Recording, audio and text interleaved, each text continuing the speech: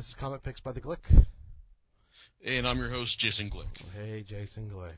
How you doing, man? Hey, John. Hey, so after blowing off the global manga thing last time, I figured, hey, time to go ahead and give it its due. Okay.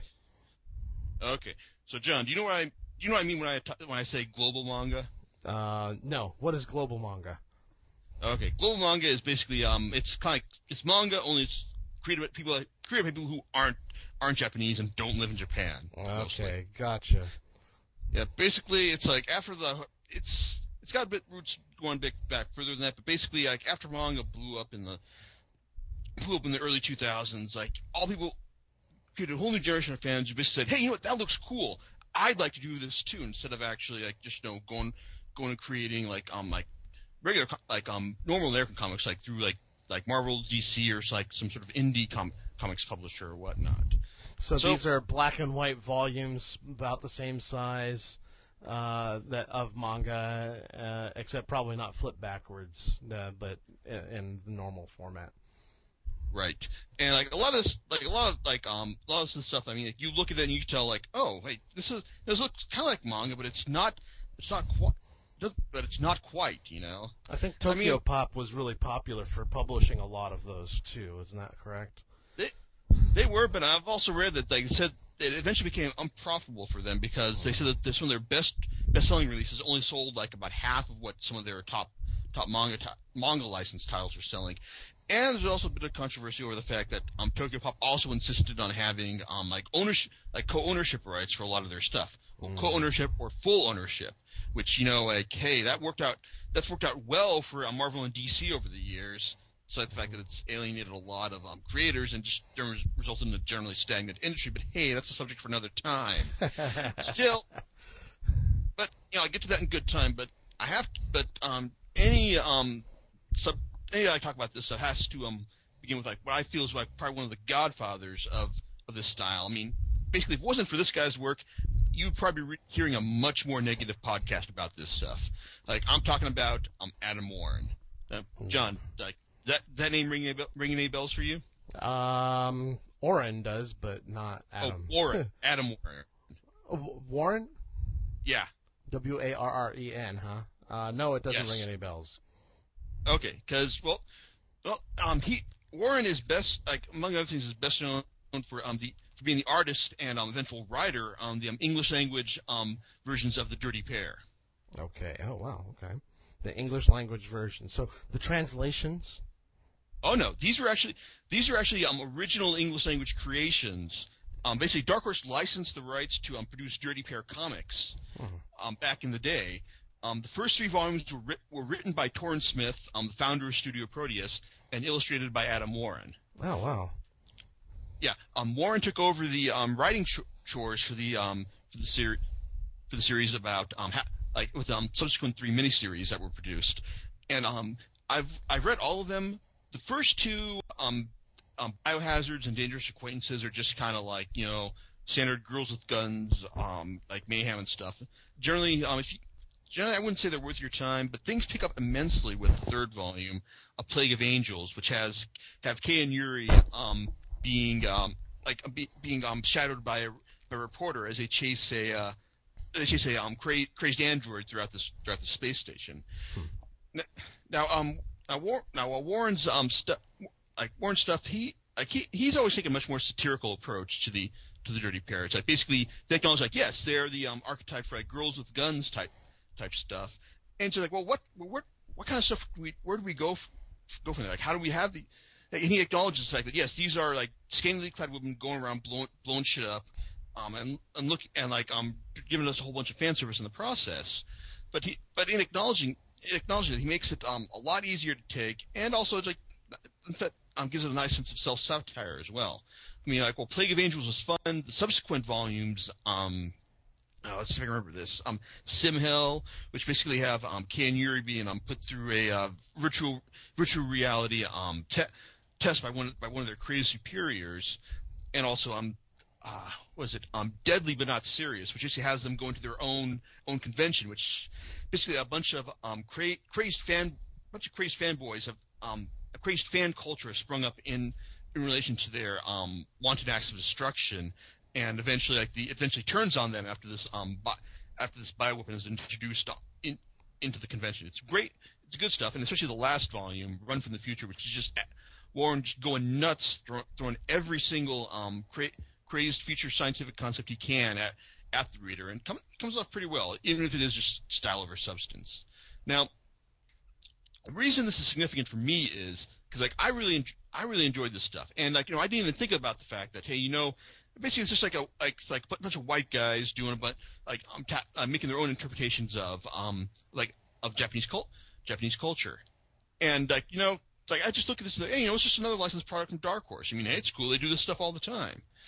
So once all this global manga stuff started popping up, my knee-jerk reaction was to think that, these are a bunch of fakers trying to cash in on this thing. They're just riding the wave.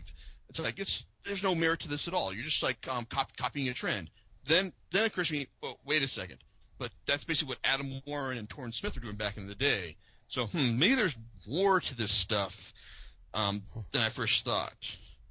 Now, I don't have a huge collection of this stuff because most of it is actually fairly derivative and kind of unoriginal. And there's also a lot of stuff that basically has details really manga influenced, but doesn't actually have a lot of but is not actually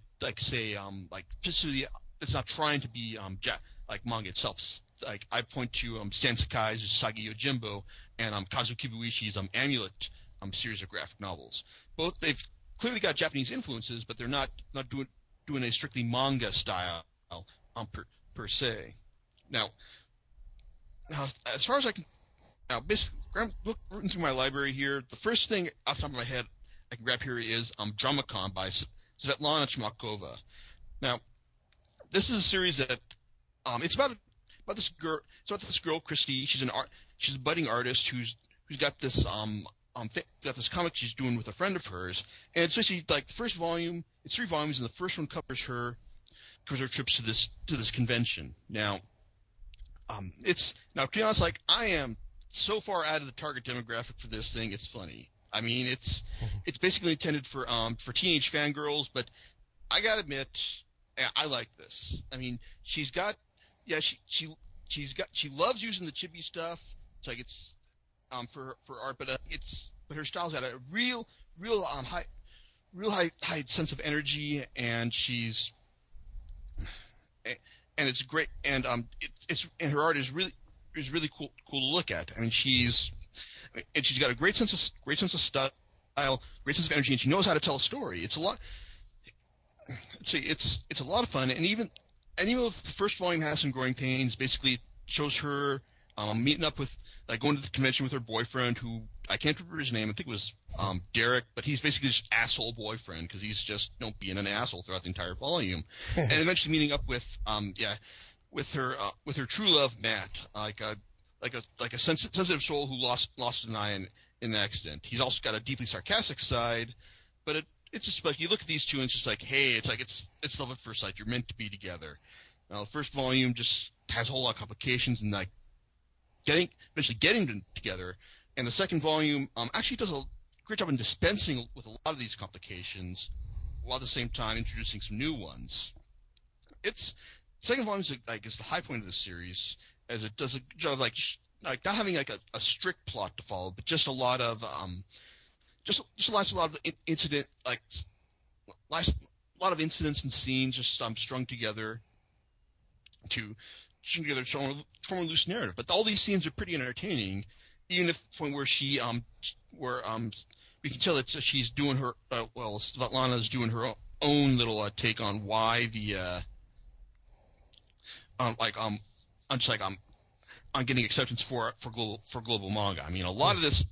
I mean, on one hand, I can understand a lot of the arguments for this, but to be honest, the point is, I mean, she does the whole pizza argument, which I think is it's interesting arguing the fact that, hey, you know what? If you like pizza, it's like, hey, it's like, why?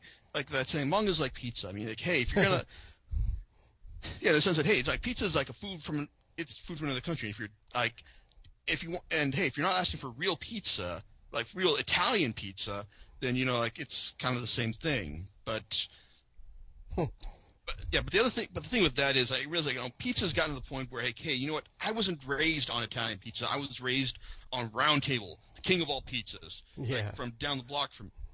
So, I mean, it's like on one hand, like that's another issue that global manga faces. In fact, that it hasn't been around for a while, and we can actually still clearly tell what's Western America, what's in Japan, and just make judgments based on that.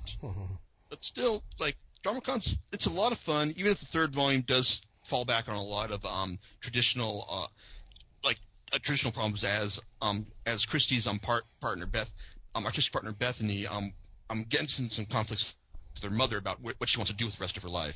It's not bad, but it's also, but I kept feeling like the second volume is still the high point of the series. All right, now since then, Svetlana has gone on to create a new series for Yen Press because those ownership issues I was talking about with Tokyo Pop.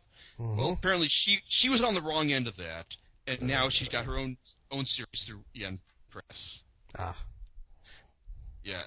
So this is called Night School, the Weirn books, and the high concept of this series is about a high school where creatures of the night, werewolves, vampires, ghosts, and other creatures go to earn their diplomas and stuff for monster type stuff.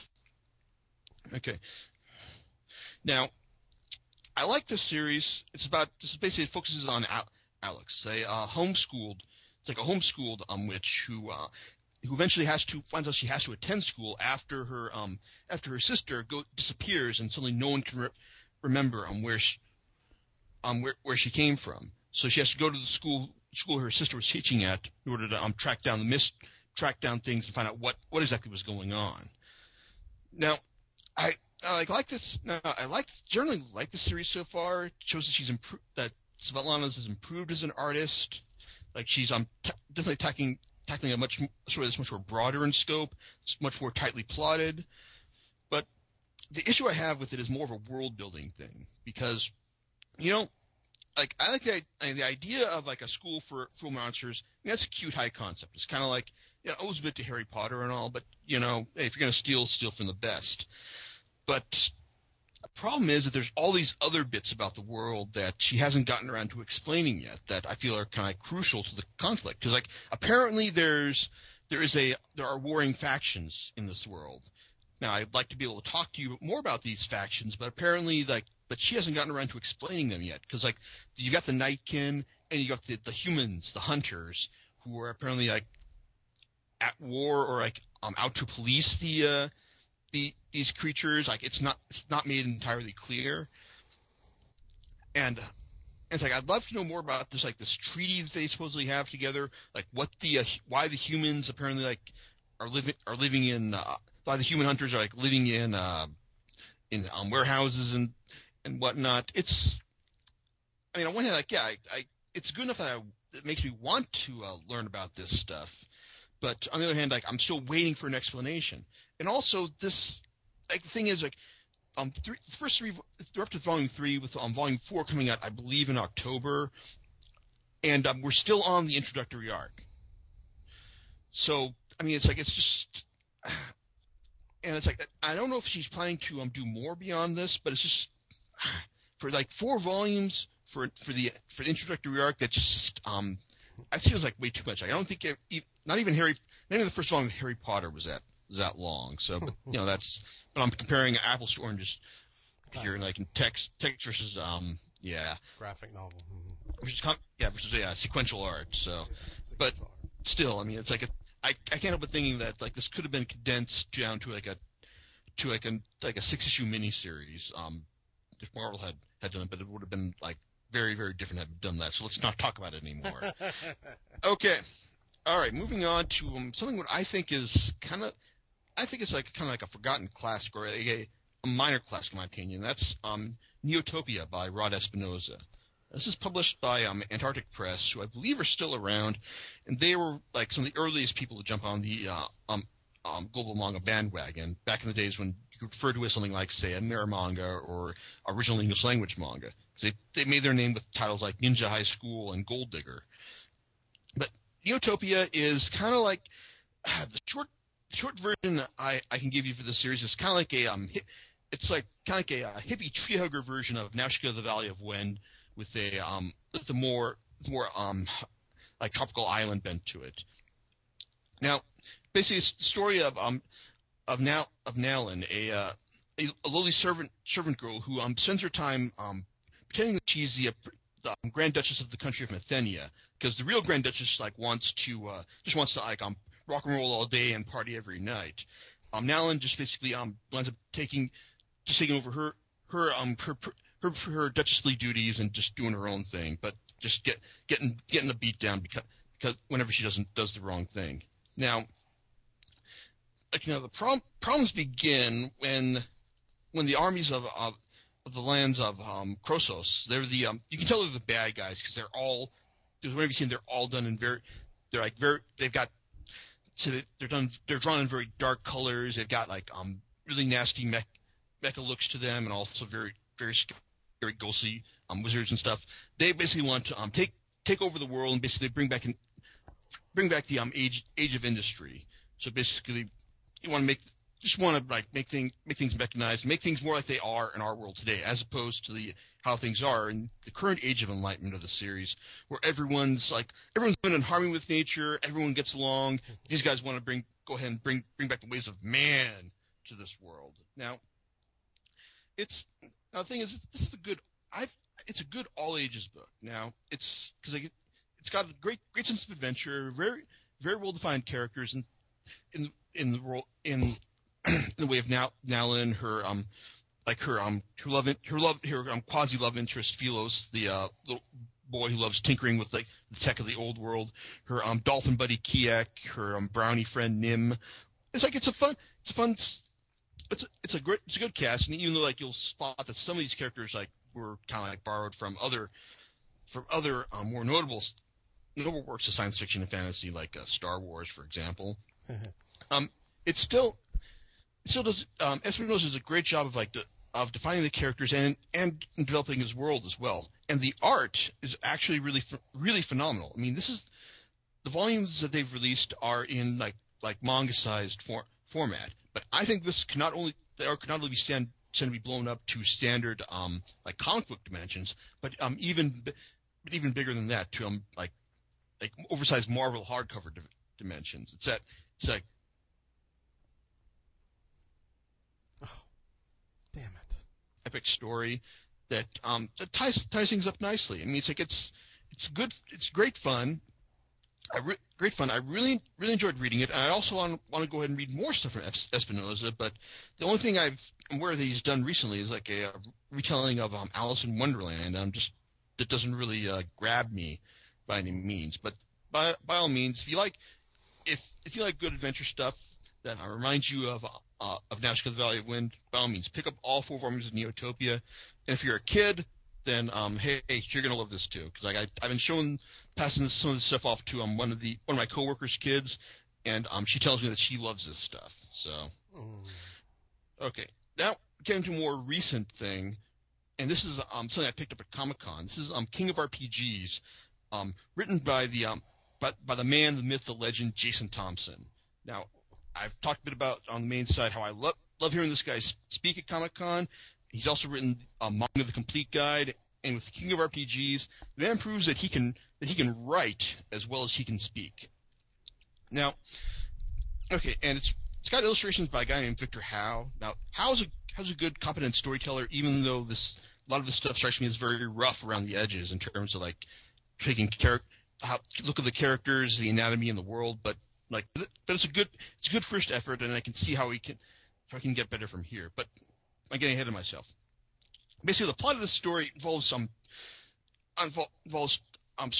starts off with the arrival of Shesh Maccabee, a high school, a college freshman at the University of Escondido, and he's basically he's a recovering online gaming addict. Basically, he was he was one of those guys that just spend all his time going on World of Warcraft and just like leveling up to the point where he basically developed a separate personality where he just went around and just like role played as his online character at the time. Fortunately, with a lot of therapy and a lot of meds, he's able to be cured of his addiction, and until the day he winds up getting into a tabletop RPG session, with a game master named Theodore. Now Theodore's like one of those like hardcore DMs who's all about like wants to get people into the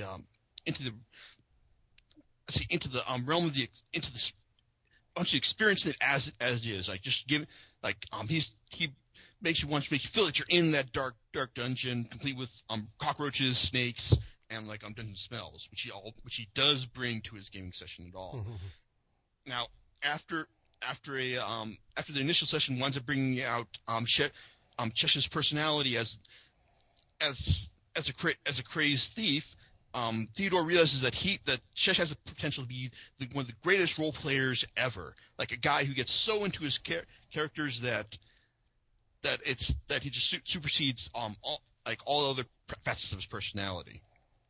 Problem is that Chesh's personality is a very one-note violent type that loves to cause lots of chaos and destruction, and that gets him in trouble when he crosses paths with Gavin, one of the let's say a guy who likes to make his money trying to like give all people all the good deals on games and profit at their expense.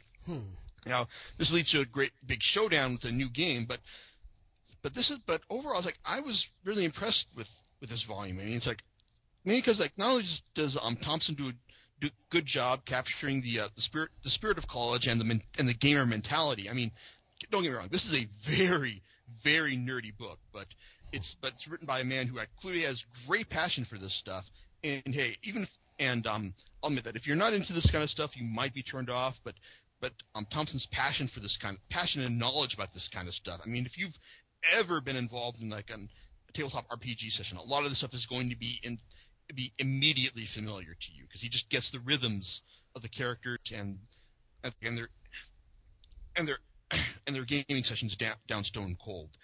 It's also impressive by the fact that he pulls off a couple cool narrative tricks, because you start off thinking that with Shish's buddy Mike, the nerdy anime gamer type, he's the kind of guy who he role plays girls all the time. He's that kind of guy. And it's like but Mike's only here to serve as a point of view character, just to get you acquainted with the cast. And as soon as Theodore shows up, he's quickly dropped by the wayside as Shesh and Theodore take over as the real co-protagonists of this series. The other thing is that a lot of this stuff, teeters at the edge of being completely unrealistic.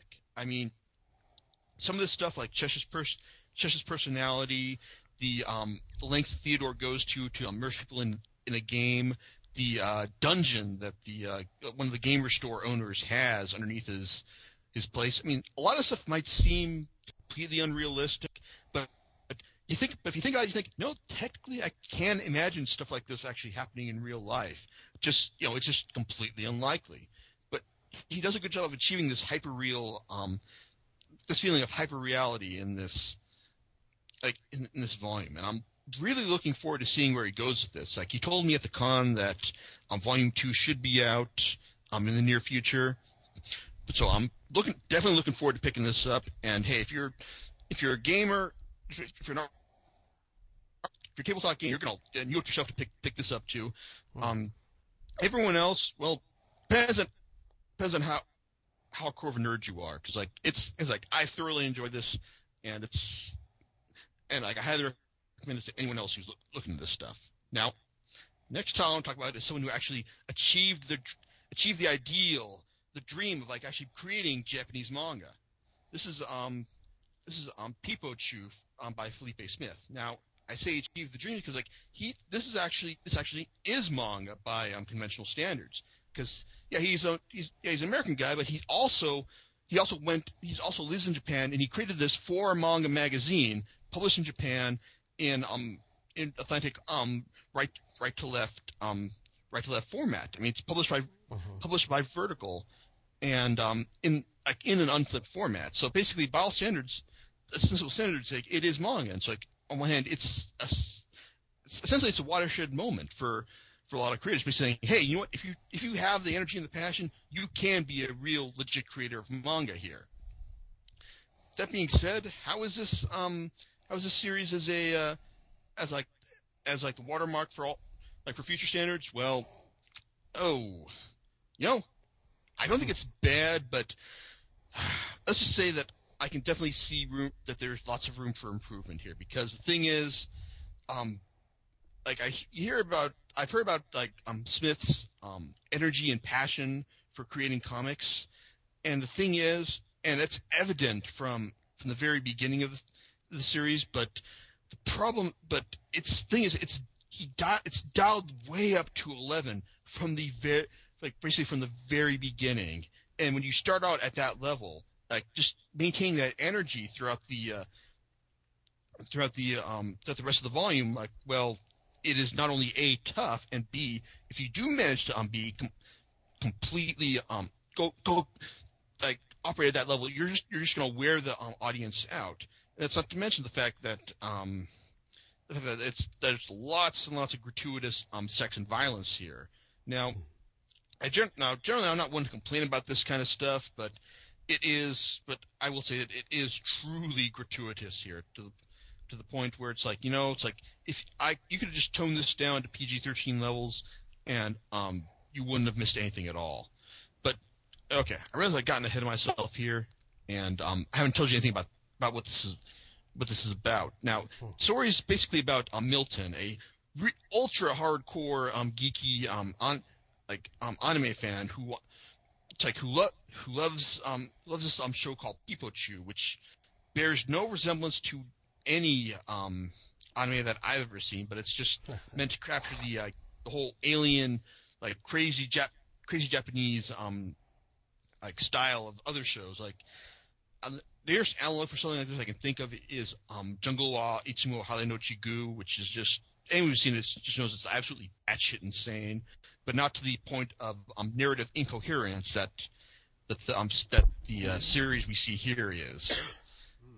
And you look at this, but Milton, he's a hard kid to identify with, because he's just so ridiculously fanboyish that it's hard. That on one hand, even if you it's hard to really identify or empathize with him, because he's just so ridiculously into this material. I mean, even if you are like him, you're just gonna look at him and say, no, I'm not that bad.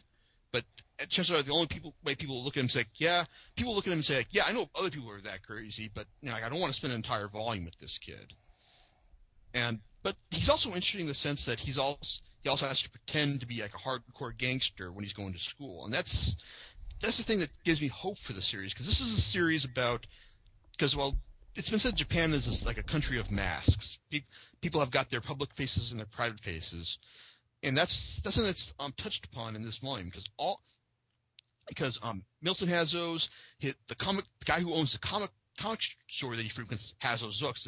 He's a mild-mannered comic book owner, comic store owner by day. He's a crazed mercenary serial killer by night. And then you've got the crazy Japanese gangster who wants to be a hardcore yakuza, but originally started out as a pathetic nobody. Then his older superior, who is an actual gangster, but is now trying to go legit. I want to see where he goes with this stuff, but so far it's just so completely and ridiculously over the top that I worry that it's going to do nothing but trade in shock value throughout the rest of the series. But the next volume is due for release in a couple weeks. So hopefully I have more to say about this right here. But still, for a first effort, I don't know. To be honest, if I was going to show people the best that Global Manga had to put forth, I would have sent them some of the other stuff I've talked about to do that. But maybe that's this is what it takes in order to succeed in Japan. But oh well, we'll see where it goes from here. Okay, last but not least, we're coming full circle to talk about Adam Warren's current work, Empowered, which is due for a new volume, I believe, either later this month or next. Now, Empowered is a story of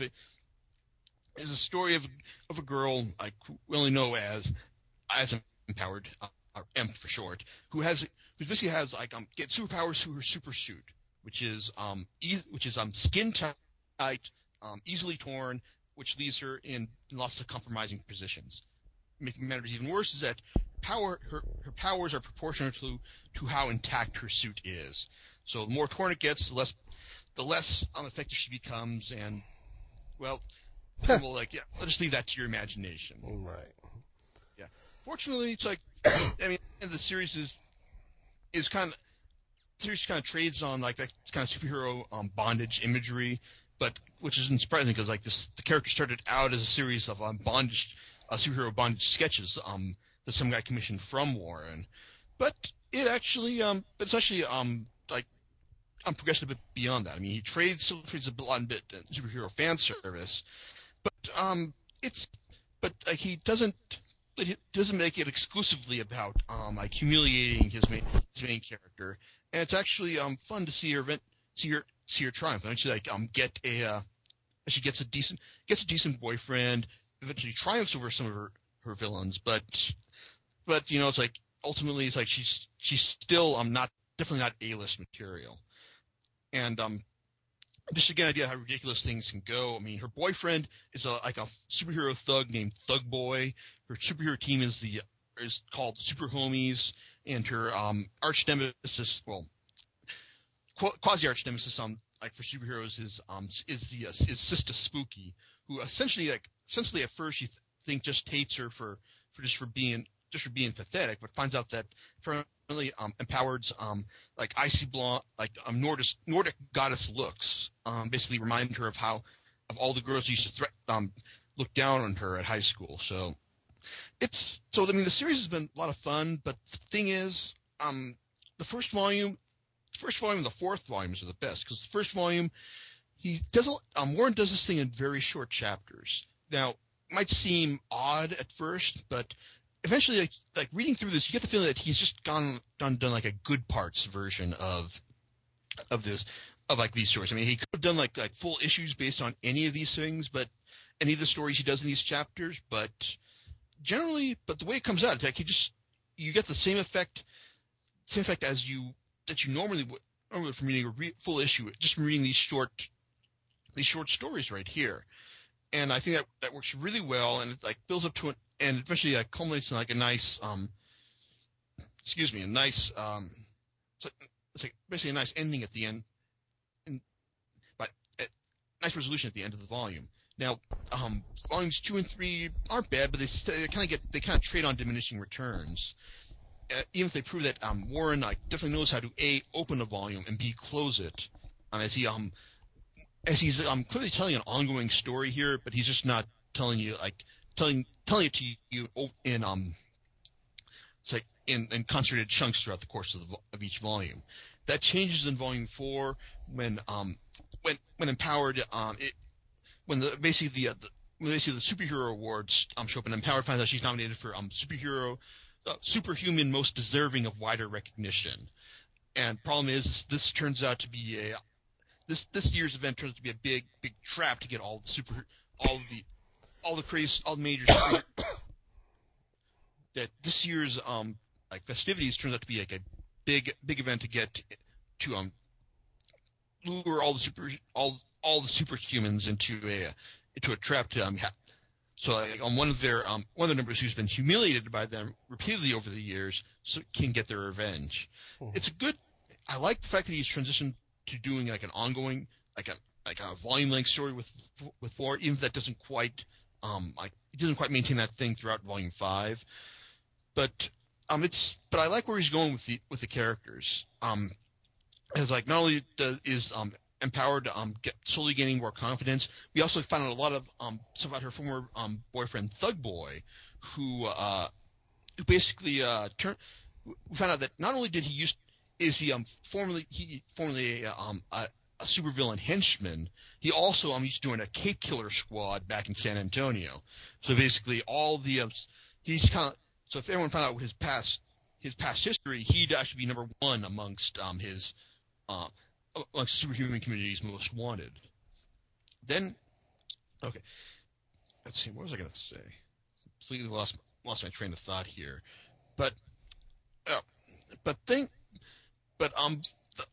main issue I have with the series, like, at this point, is that Warren writes good, funny dialogue. His diction, his choice of words, gets wearying after a while.